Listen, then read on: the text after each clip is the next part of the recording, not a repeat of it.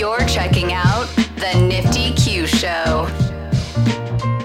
All right, good morning, good evening, good night. It is another edition of the Nifty Q Show. We're interviewing influential founders, leaders, and awesome people in the NFT industry. Today, I'm sitting with Gold Mamba, co-founder of Baze Kong DAO, an organization looking to build a go-to resource for all members of the Rumble Kong League. We'll be talking all things, of course, Rumble Kong League, how esports and Web3 align in the near future, how to grow successful communities. And it's going to be a big discussion. You're doing a lot of things here, Gold Mamba or Derek, if you will, within that ecosystem, but in the NFT industry as a whole. So we'll get to a lot of it. But how are you doing today?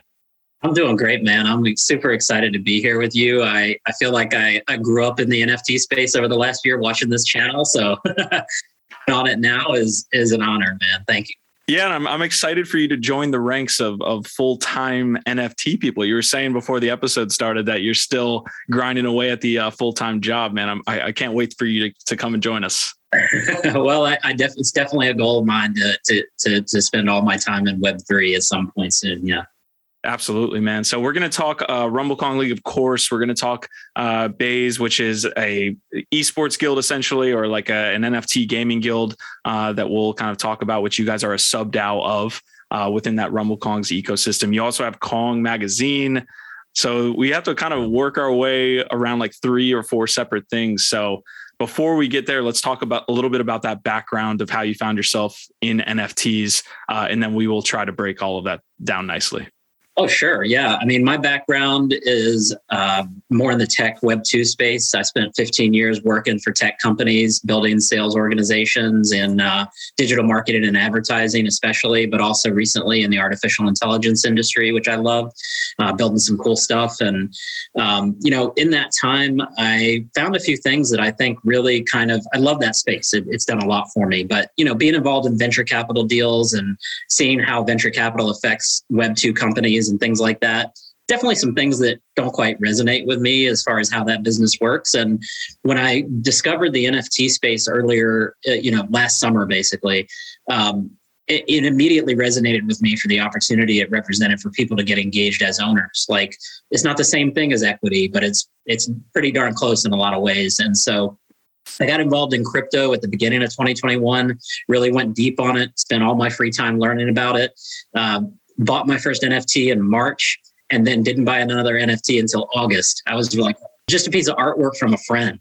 And I was like, no, I'm just going to I logged into OpenSea and I looked at everything and I'm like, I don't get what's going on here. I'm just going to stick with crypto. In hindsight, I'm like, man, I sure wish I would have looked into it a little bit more back then. But everything that I've learned since getting into NFTs in August has just been amazing. And I was so intrigued and passionate about what I was learning that I just wanted to start writing about it. So I started putting out some articles on Medium under the name Gold Mamba after getting involved in the RKL.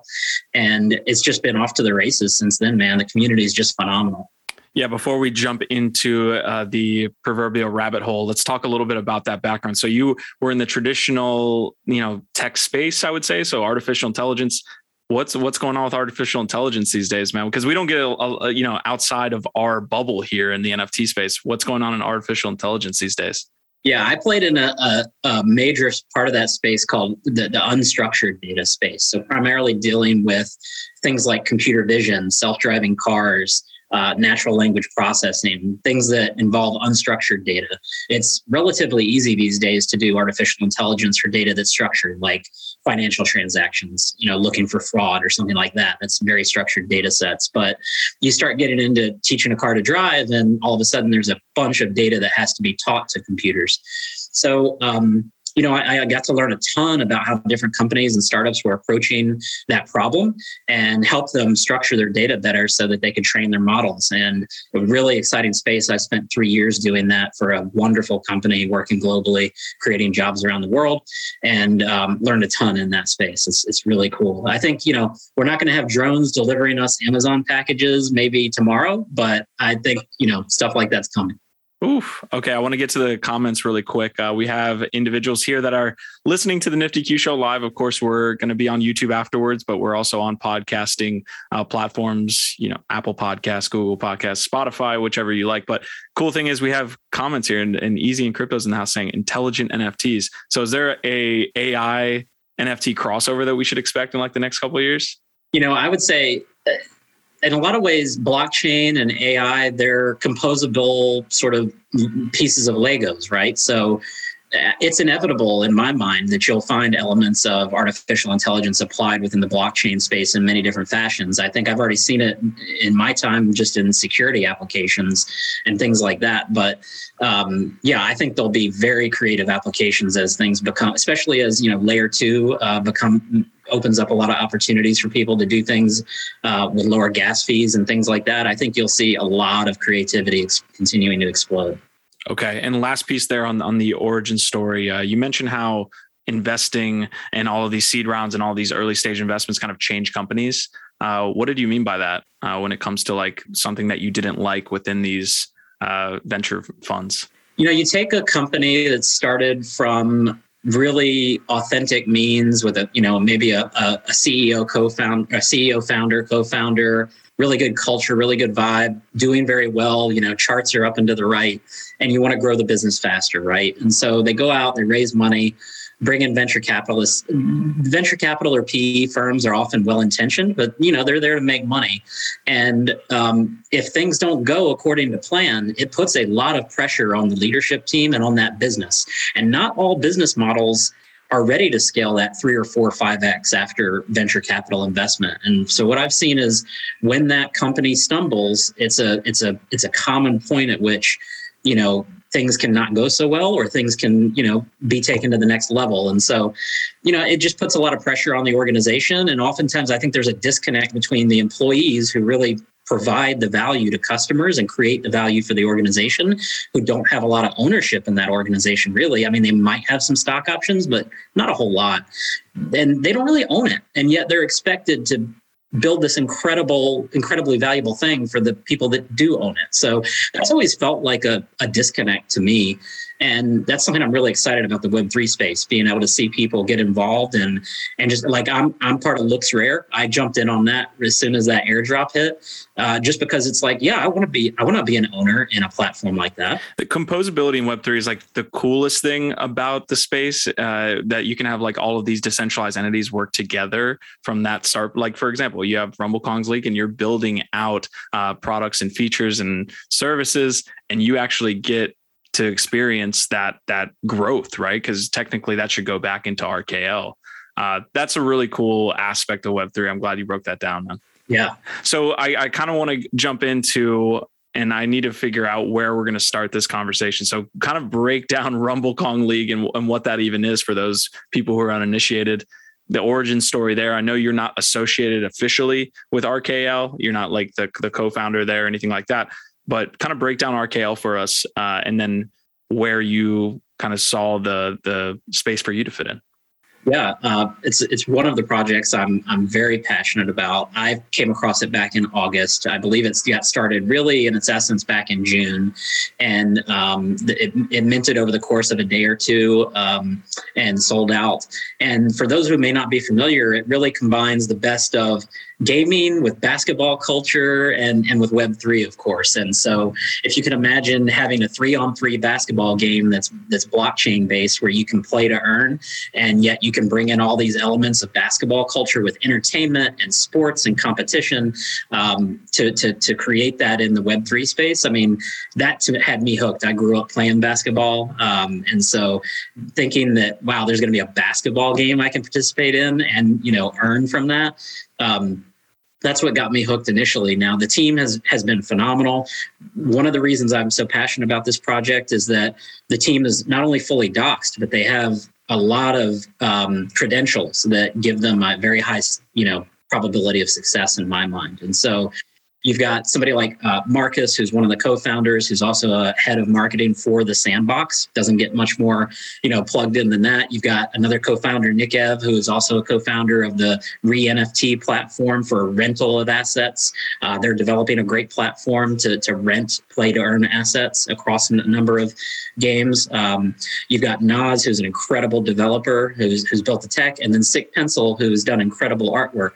Those 4 guys got together, found each other through sort of Web3 good luck, and created this project, and the community embraced it. And so because the community has embraced the project to such a high level, it's allowed them to go out and raise more funding. So they raised $4.5 million with great strategic investors like CAA Sports, Paul George. Steph Curry got involved buying his own Rumble Kongs on his own accord without, any direct relationship there. So it's just really been a cool organic thing to see it come about. And now the game is in full-fledged development with a AAA game studio, iLogos. So they just released a feature as well, clubs, that I want you to touch on. But from a timeline perspective, when did Rumble Kong League start? And then what does that floor price look like these days? The gameplay is not started yet. It's under development. The team is involving the community in that and doing more to get feedback from the community and really making it a co-development process with the community, which I think is fantastic. And I love seeing that. So we don't have a hard deadline for when the first version of the game will be out.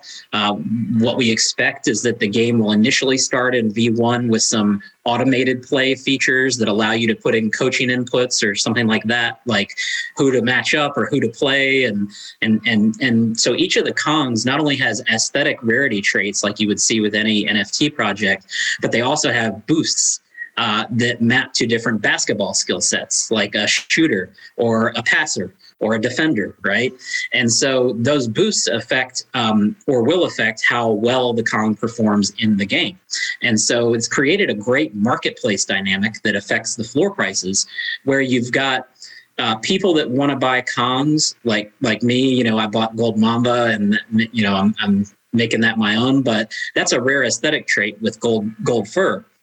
But you have Kongs that have not rare aesthetic traits, but have incredible boosts, like great shooters, great defenders, and those are going for very high prices too. So the floor price is a little bit misleading in the project because of that. But after the funding was announced for the 4.5 million fundraise, you saw a lot of buying, and the floor has basically hovered between 2 or 3 ETH since that time. And I think we're just getting started. Yeah, forgive me for not putting 2 and 2 together. I didn't realize Gold Mama was based off your PFP. Now seeing it and seeing your PFP, I'm like, what the hell am I doing?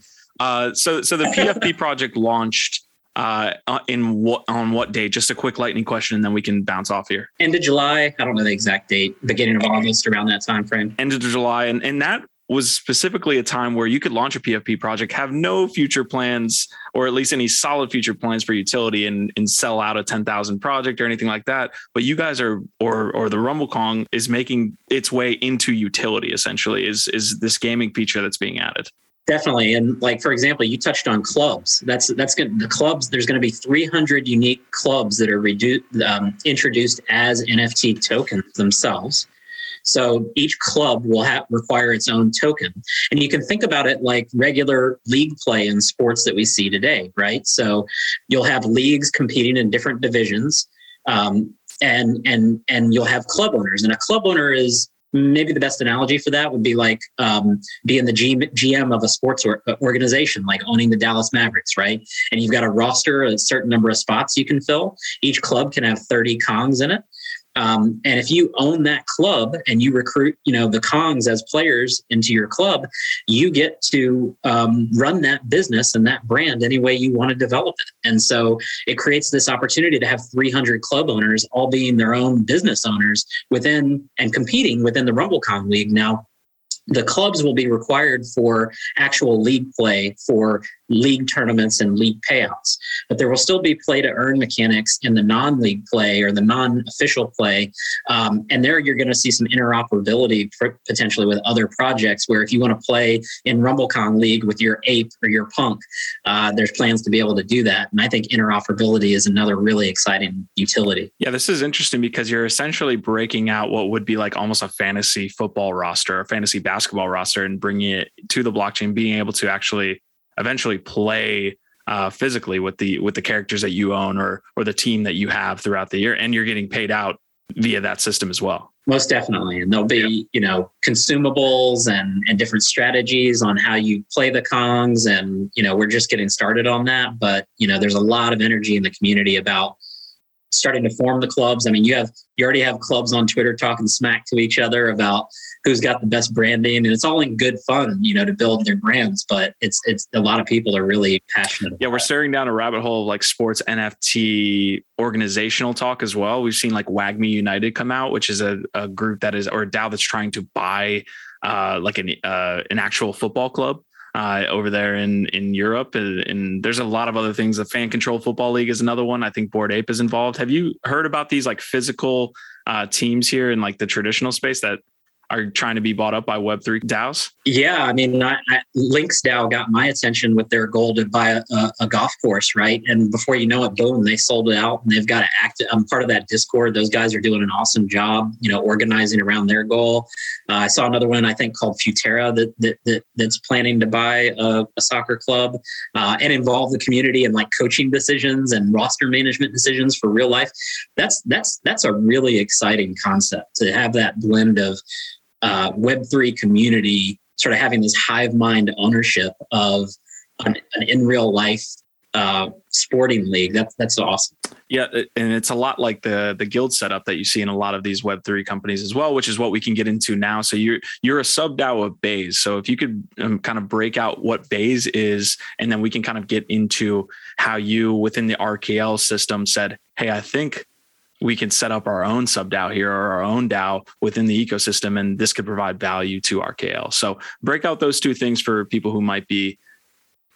Yeah. So if you've heard of Web3 gaming guilds, the one that you would most likely have heard of would be YGG, Yield Games Guild, because they are very big with Axie Infinity, founded out of the Philippines. They have a ton of players for Axie Infinity out of the Philippines, but they're a global organization. The YGG token is well traded.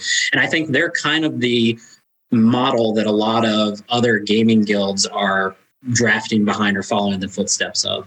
And YGG was actually one of the lead. They led the seed round for Baze to invest in Baze's $4 million round, which was seed round, which was just announced last month in December.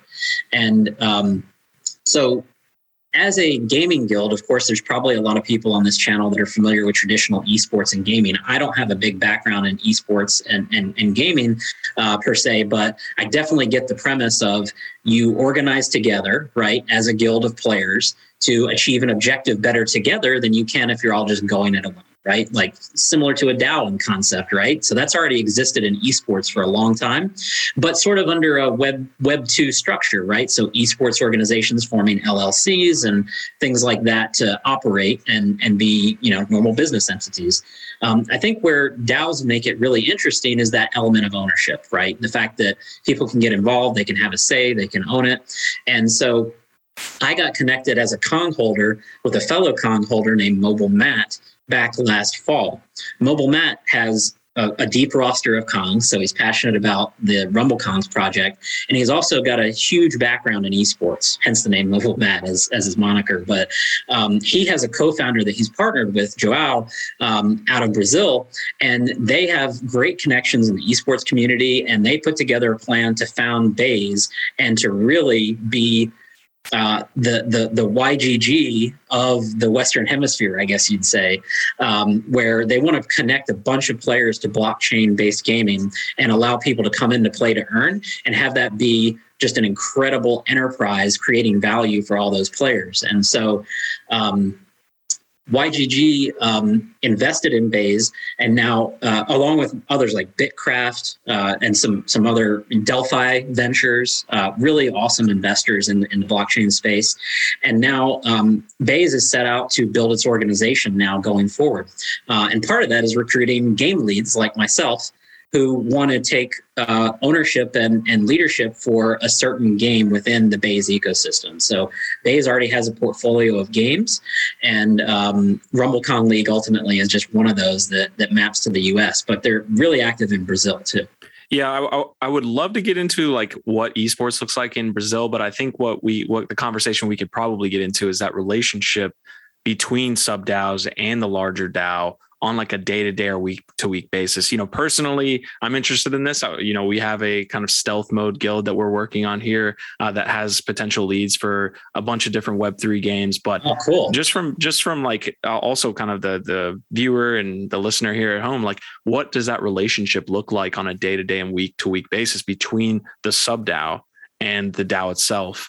Do they support you financially, and how does this all work? I think in a lot of ways we're creating this as we go, right? And so I don't think there's one right answer or best practice, first of all. But I will say that part of the vision with Baze is to have these economies of scale, basically, with Baze. And if you almost think about it, like I use the analogy almost like a franchise model, right? Like you can go open up a hamburger shop and call it Gold Mama's Hamburgers, or you can go open up a McDonald's and you got a lot higher probability of success to sell hamburgers because there's already a playbook and marketing and all that brand awareness. And so it's a similar concept in my mind, where I was working with a group of Kongs back last fall to figure out, how do we launch a DAO for the community? Let's do it. We're building Aragon, instances and testing tokenomics and stuff. We don't even know what we're doing yet.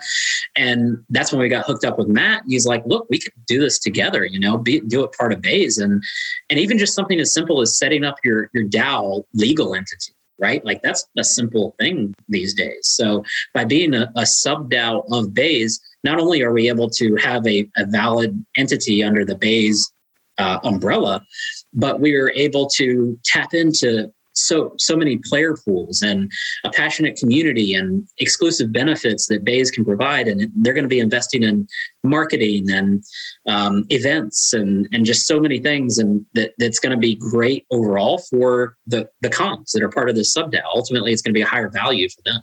Yeah, so YGG obviously has tokens specific to the entire organization. Also, the sub DAO tokens. Is there a plan to do that with Baze as well, or is that currently implemented?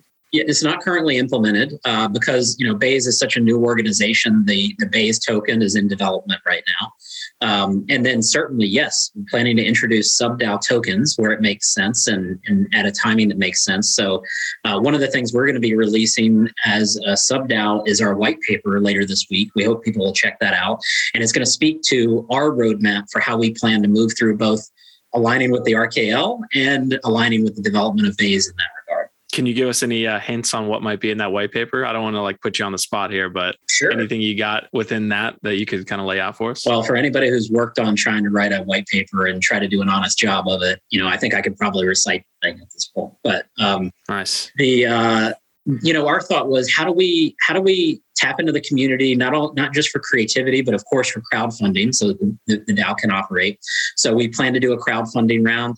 We plan to use that capital in the treasury to acquire RKL assets like clubs and Kongs, and also not to just be about club play and league play, but we have a vision to actually build and develop world-class tech and services and tools for the RKL ecosystem that you just can't get or wouldn't want to build yourself elsewhere. So imagine a Moneyball dashboard for the RKL that shows you the statistical analysis of how Kongs are performing, how to analyze matchups, and how to ultimately get the best yield out of your team and your squad in the RKL based on the evolving game mechanics and economy.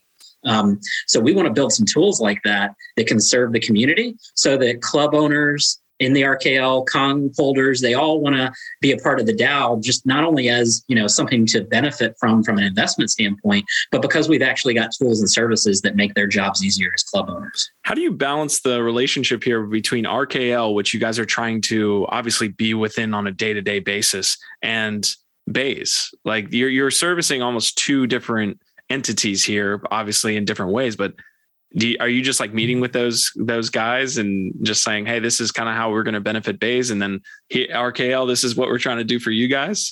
Well, I think it's a symbiotic relationship, really, because first of all, you've got an incredibly competent team with the RKL that is very transparent about what they're building and how they're thinking about it. And so we're planning to be fluid and adapt to that. When they say clubs are going to launch, we'll adapt to that. When they say gameplay is going to start, what the mechanics will be, we're going to figure that out. But so that's one thing. I think the mission of Baze is to bring players in to play to earn gaming and to build great tools and technology that serve those players' interests and allow them to compete, give them a competitive advantage. Who doesn't want that? So it's really a rising tide, strategy, in my opinion, which is the better all Kongs do, the better that is for the RKL.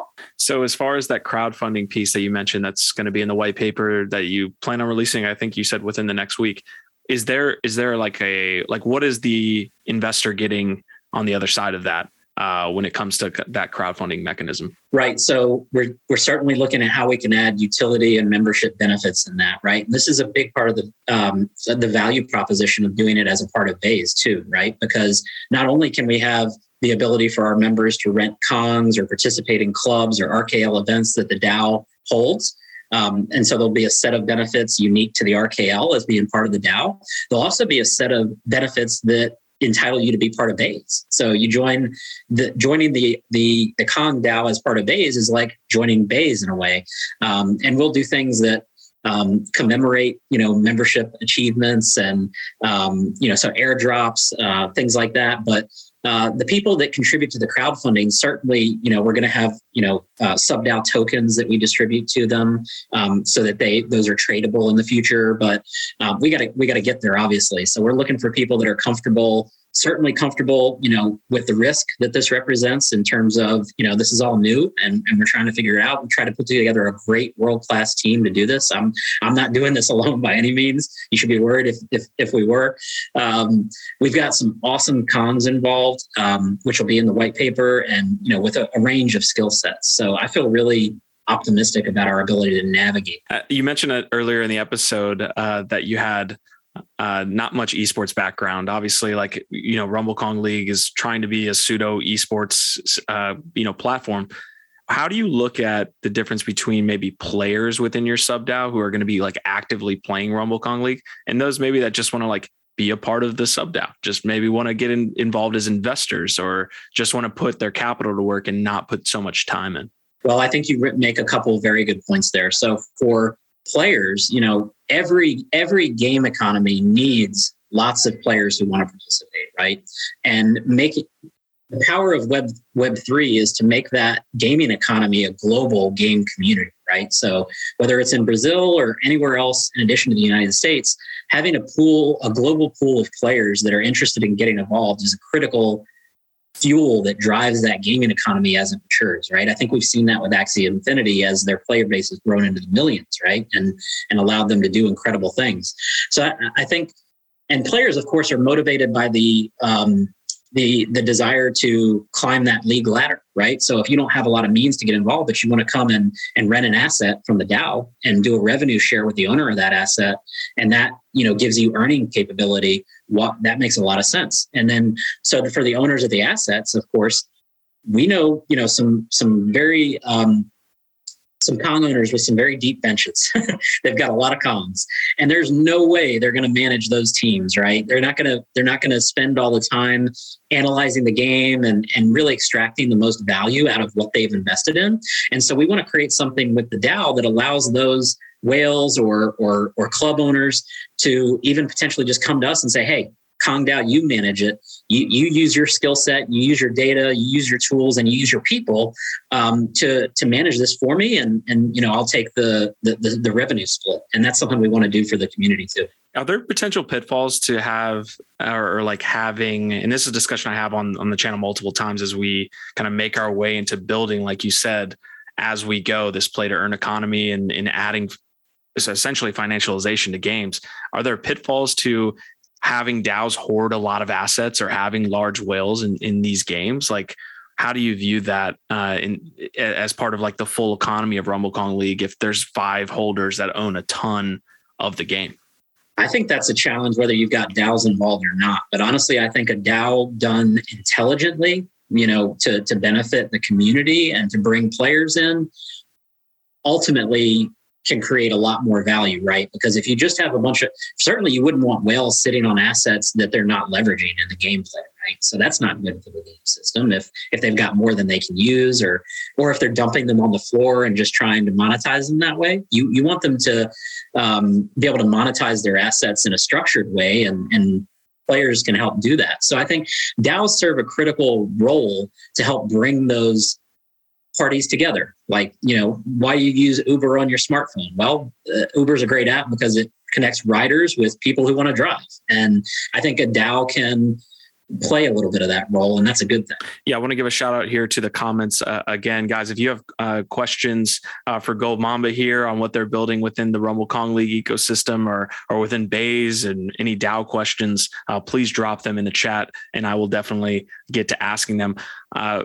Mamba, Gold Mamba, Derek, how fast did you make your way into learning about DAOs? Everyone has like a little bit of a timeline. Certainly there are people who found NFTs, still don't know what DAOs are.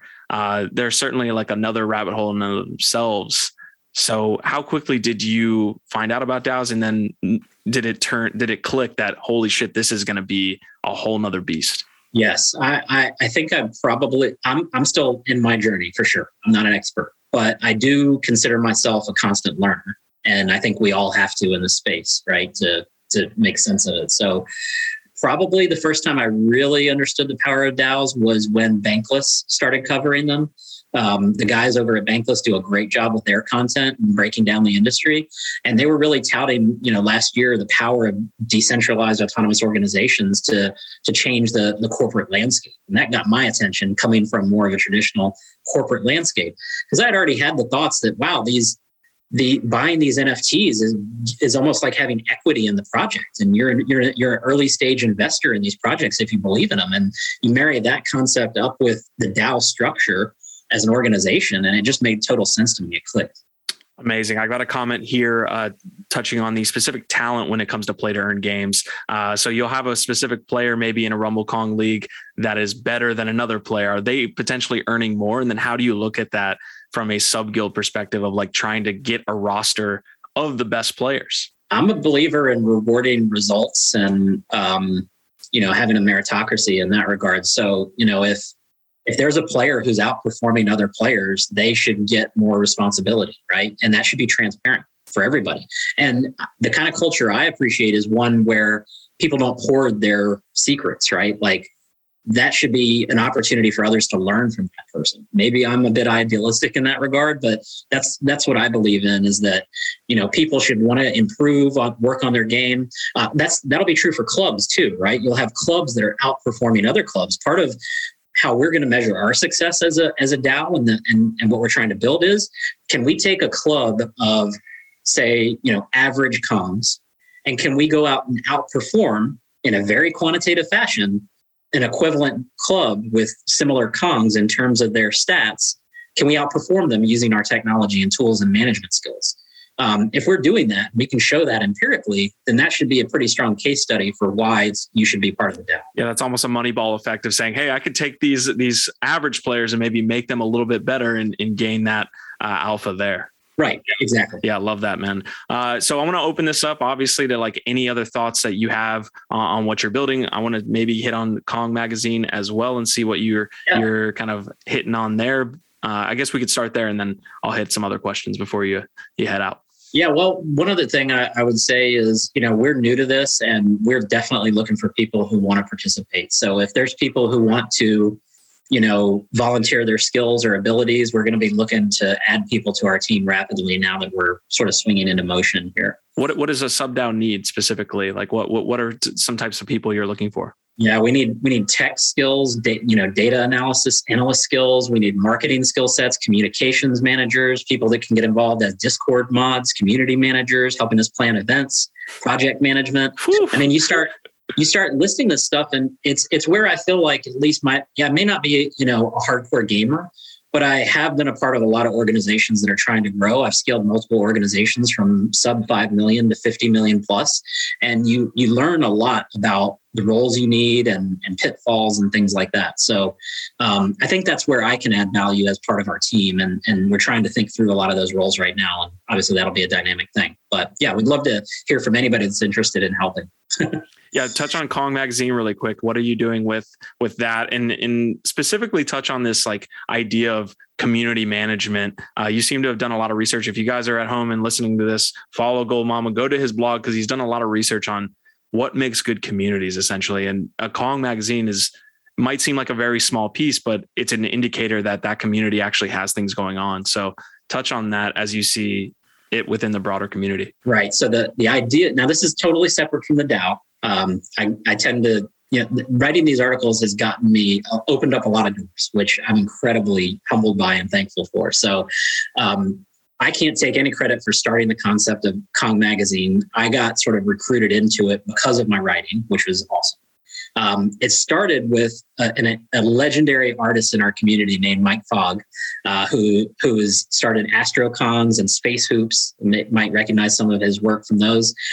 He put out a magazine cover design as an artist that was modeled in the image of Slam Magazine from regular basketball, but it was for the RKL. So it had a Kong on it, and it looked like a Slam Magazine, but you could tell it was RKL, right? Well, everybody in the community loved the art. He's been making these covers for people.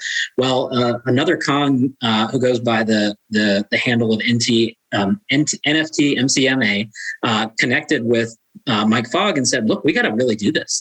This should be a real digital magazine."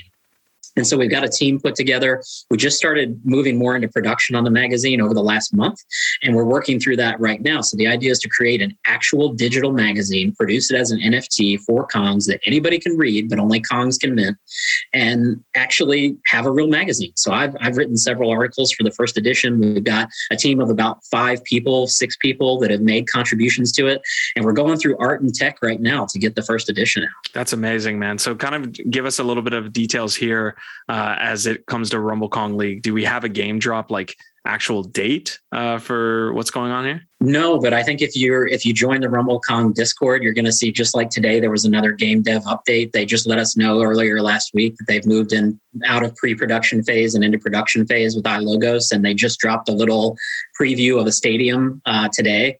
And they're going to get more involved with the community in terms of making decisions about how it should be developed in a lot of regards. So it'll be interactive. Yeah, one of the team members you mentioned is part of the sandbox in some form or fashion. Is there already a Rumble Kongs universe? And then along with that, it feels a lot like you guys could build lore with that Rumble Kongs magazine. Is that something that you're kind of looking at when creating it? Definitely. We want the magazine to be very much like an interactive community generated content experience as well. So not just a centralized thing, right? So one of the things that's in the first edition is an example of a backstory that I have already written about Gold Mamba because, my imagination was flowing on it.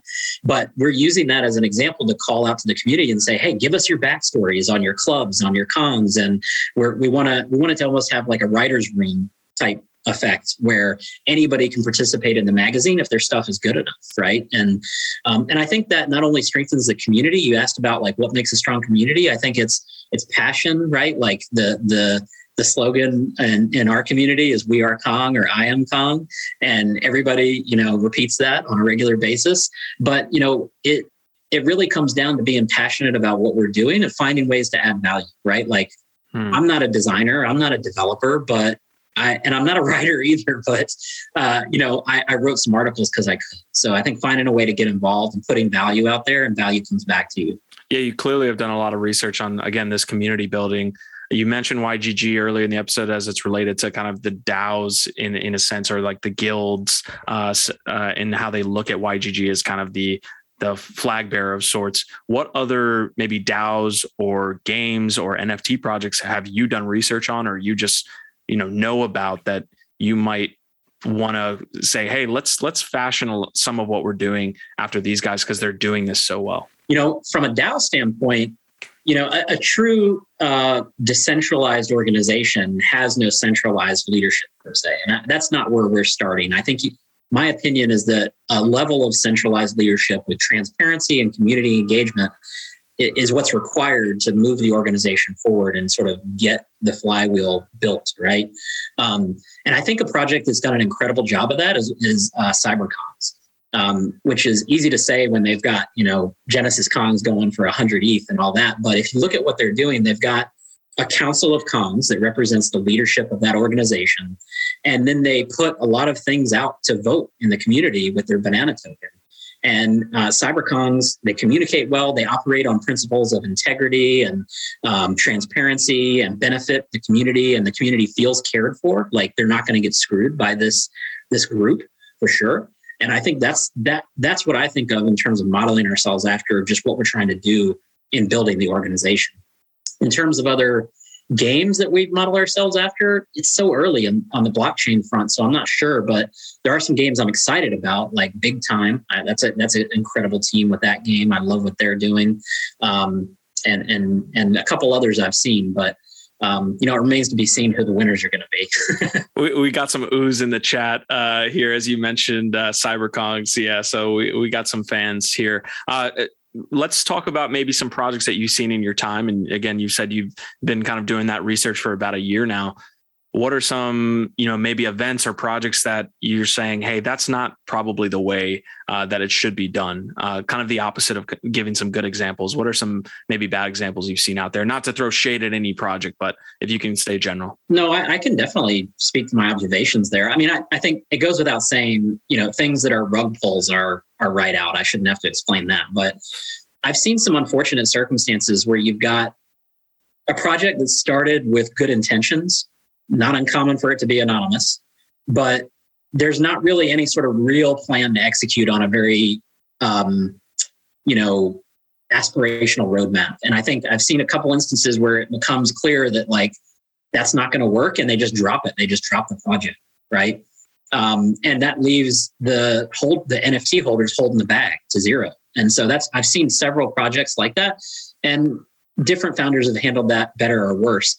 I think a more tricky thing that I've seen in a few projects is you have a founder who may or may not be doxxed, and they sincerely care for the community and want to build, but they don't actually have the organizational development skill set in their background. Maybe they're just a tech dev, or maybe they're just an artist, and they don't actually know how to build a team, build an organization, how to get different functions like marketing going with, development work and pipeline, developing a development pipeline, things like this that have to work together.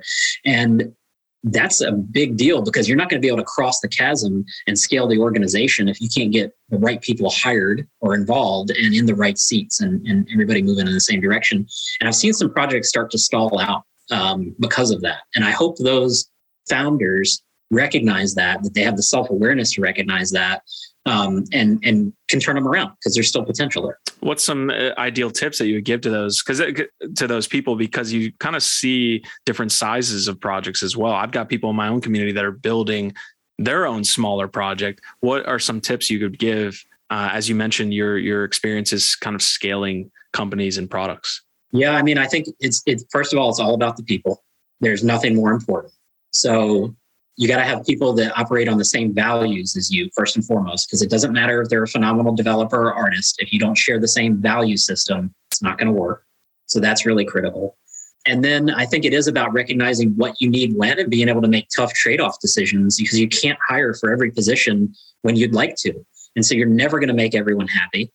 I think transparency with the community is a really big opportunity there for a lot of founders. And I think a lot of founders probably have a lot of pride, right? Like, hey, I got this, I'm building it, I'm good.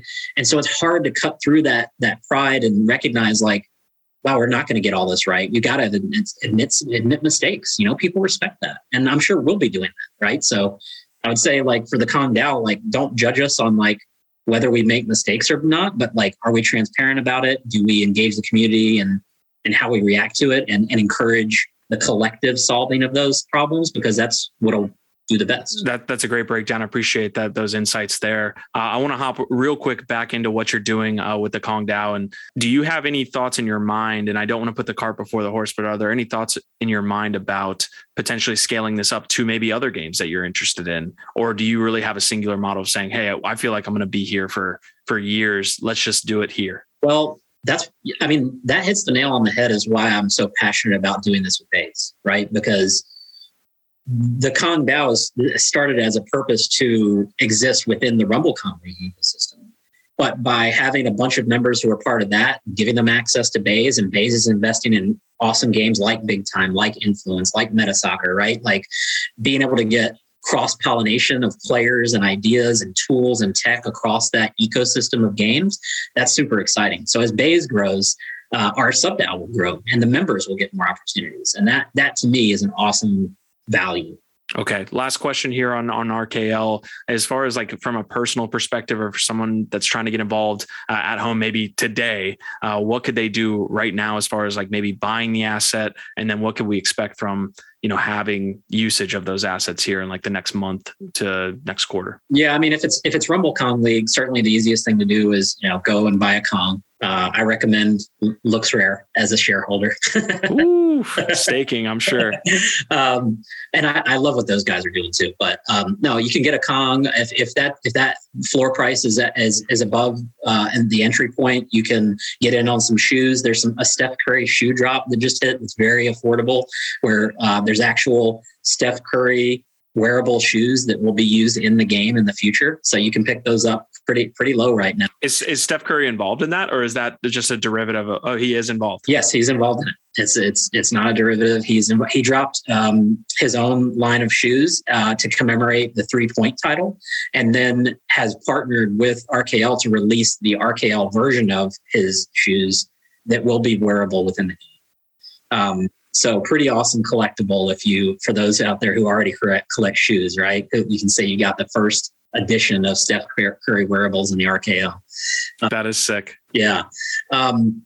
So I think those are ways to get involved. Now, part of the reason the DAO is being created is to allow people to get involved and get exposure to the whole RKL ecosystem at a level that they're comfortable with. So we're going to be looking for people to contribute whatever they're comfortable with, but they need to think of those contributions that they make to the DAO as staked until we roll out things like tokens and things like that in the future. So I don't want anybody to invest anything in the DAO that they're not comfortable with losing or comfortable with being locked up for a period of time, because we want to be fully transparent that we're building this as we go. This is such a cool conversation that we could dive into, which is that these sub DAOs or these guilds within these ecosystems are almost acting as the onboarding outside of maybe what a project would have is just a traditional Discord, jump into main chat, ask about it. You guys are doing the onboarding for the actual game.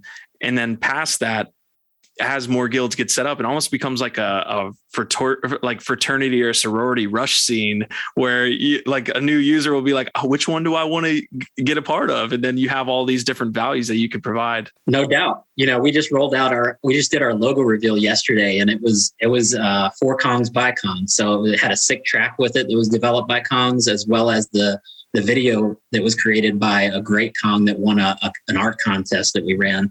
And it's got my mind, the gears turning on like, well, how can we have community generated swag for the DAO, right? Maybe they can design our own swag. And that's an idea that was proposed by Vapor, who does the Courtside podcast for the RKL community. I just love the idea of collective intelligence, right? Like people out there have ideas way better than I do. So let's surface those things and then let people vote on what they like the best and then turn it into a reality. So Kong DAO, how do people get involved with what you got going on? They go to your, I'm just assuming, Twitter profile, get into your Discord. Yeah, the Twitter handle is Bayz, BAYZ _Kong DAO. So if you go there, there's a link to join the Discord on Twitter. That's where we have the link to join. And yeah, those are the two things right now. Follow us on Twitter and join the Discord, get involved in the conversation and help us build something cool. That's awesome, man. This has been a great convo. I want to open it up to the community one last time. If you have any questions here, drop them in chat and we can get them over to Derek here before he pops off. Derek, I got a quick question. NBA team. Who is that NBA team? I know we talked college basketball. Shout out to War Eagles. Shout out to Auburn University, #1 for the first time. But who's your NBA team here that you cheer for? So I love great games. I love competition. I don't have a diehard NBA team, but I did grow up a huge Larry Bird Celtics fan. So I have to say, if it's any team, it's probably still the Celtics for that nostalgia of being one of the best franchises in the game. But I love great players. I love LeBron. I think he's an incredible role model of an athlete and a person and the work he puts in. So I never cheered harder than when LeBron brought that championship to Cleveland, just because of what that meant to him and those people there. I cheer for LeBron. I cheer for people I like. I can't wait for these backstories to be brought into Web3 where you have like and I don't want to use you guys as an example, but maybe a DAO competes for like 40 years and hasn't brought home the championship. And then you have them finally kind of get it. Yeah, that's awesome. Yeah, no club wants to be that club, right? But it's bound to happen one way or another. 100%. Yeah, you guys are in first, so I'm sure you're going to cement yourself as the Celtic equivalent in that system, hopefully. Yeah. Matt Radke's asking, when use our cyberconks in RKL? Haha. Hey, I don't know the answer to that question, but I know the interoperability is a priority for the RKL founders. And I love that idea. I think I'm big on projects that have interoperability, like Galaxy Fight Club is another one that's building interoperable fighters for their MOBA. And I really like that concept because it feels like how Web3 should be, right? Like I have this character I want to use them in the game I want to play. Love it. Love it. Okay. So I think we're about wrapping up here. This has been a great convo. There were a lot of things to touch on, which is probably why I sound like I'm all over the place a little bit in this conversation, but you've done a great job, Derek, of kind of breaking down all these little pieces within a composable ecosystem. I guess the last question I probably have is just, NFT predictions. Where do you see us here in 2022, 2023? What does the NFT space look like in that time? Predictions are like forecasts in a company. Like they're always wrong and sometimes useful. So, I'm curious, I do think that ETH 2.0 is a really big thing that's sort of on the landscape for 2022. ETH 2.0 rolling out because that's going to unlock a lot of staked ETH. And it'll be interesting to see the effect that has on the market. But I really think this year is going to be the year of layer twos and gaming built on layer twos. So whether it's Immutable X or what's going on with Arbitrum right now, the Treasure DAO and what they're doing with the Magic ecosystem to build on Arbitrum, that's just going to keep accelerating. Layer twos are where it's at. Polygon, you might have seen the news just this past week that the head of gaming at YouTube just joined Polygon as a CEO. Hello. Like big things happening, man. It's so cool. So RKL, is that, I don't know why I'm like super out of focus right now, but RKL, is that a layer 2 play there? Or are you guys on Ethereum or is the team on Ethereum? The PFPs are on Ethereum right now, but they have already said, of course, that the marketplace for trading Kongs and trading consumables and assets will be built on a layer 2. They haven't said officially what one it will be. My guess is, based on what I've read, is probably Arbitrum. But, the Sandbox is partnered with Polygon. These are all great tools in the ecosystem. Amazing. All right. Anything else you want to get off your chest, man? I definitely have to have you back on here on the show. Maybe we can get RKL on NFT Live or one of the shows across the network as well. Yeah. Anything you want to talk about NFT wise, man? I'm just one guy trying to make sense of it all, man. So I so much appreciate this opportunity. It's so cool to connect with you. I'm humbled to do it, and I'm thankful. I guess the last thing I'd say is, my mind started off today thinking about this being the 2-year anniversary of losing Kobe Bryant and his daughter and all those people in that terrible tragedy 2 years ago. And God, that just 2020 started off bad with that, and then just got worse, didn't it? But my encouragement to everybody out there is to remember to appreciate the people in your life every day, because, money comes and goes, Web3 technology comes and goes, but people are irreplaceable. So make sure you appreciate it. That's probably the best sign off we could ever have on the Nifty Q show, guys. We will be here tomorrow with Hash Masks. So stay tuned for that one. I was here with Gold Mama today. Absolutely laid down a fantastic interview here about what he's building with the Kong DAO and Rumble Kong League. So we're going to sign off here. We're going to wave bye to you guys. Thank you for stopping by here. And we'll see you next time. Thanks, man. Take care. Be well.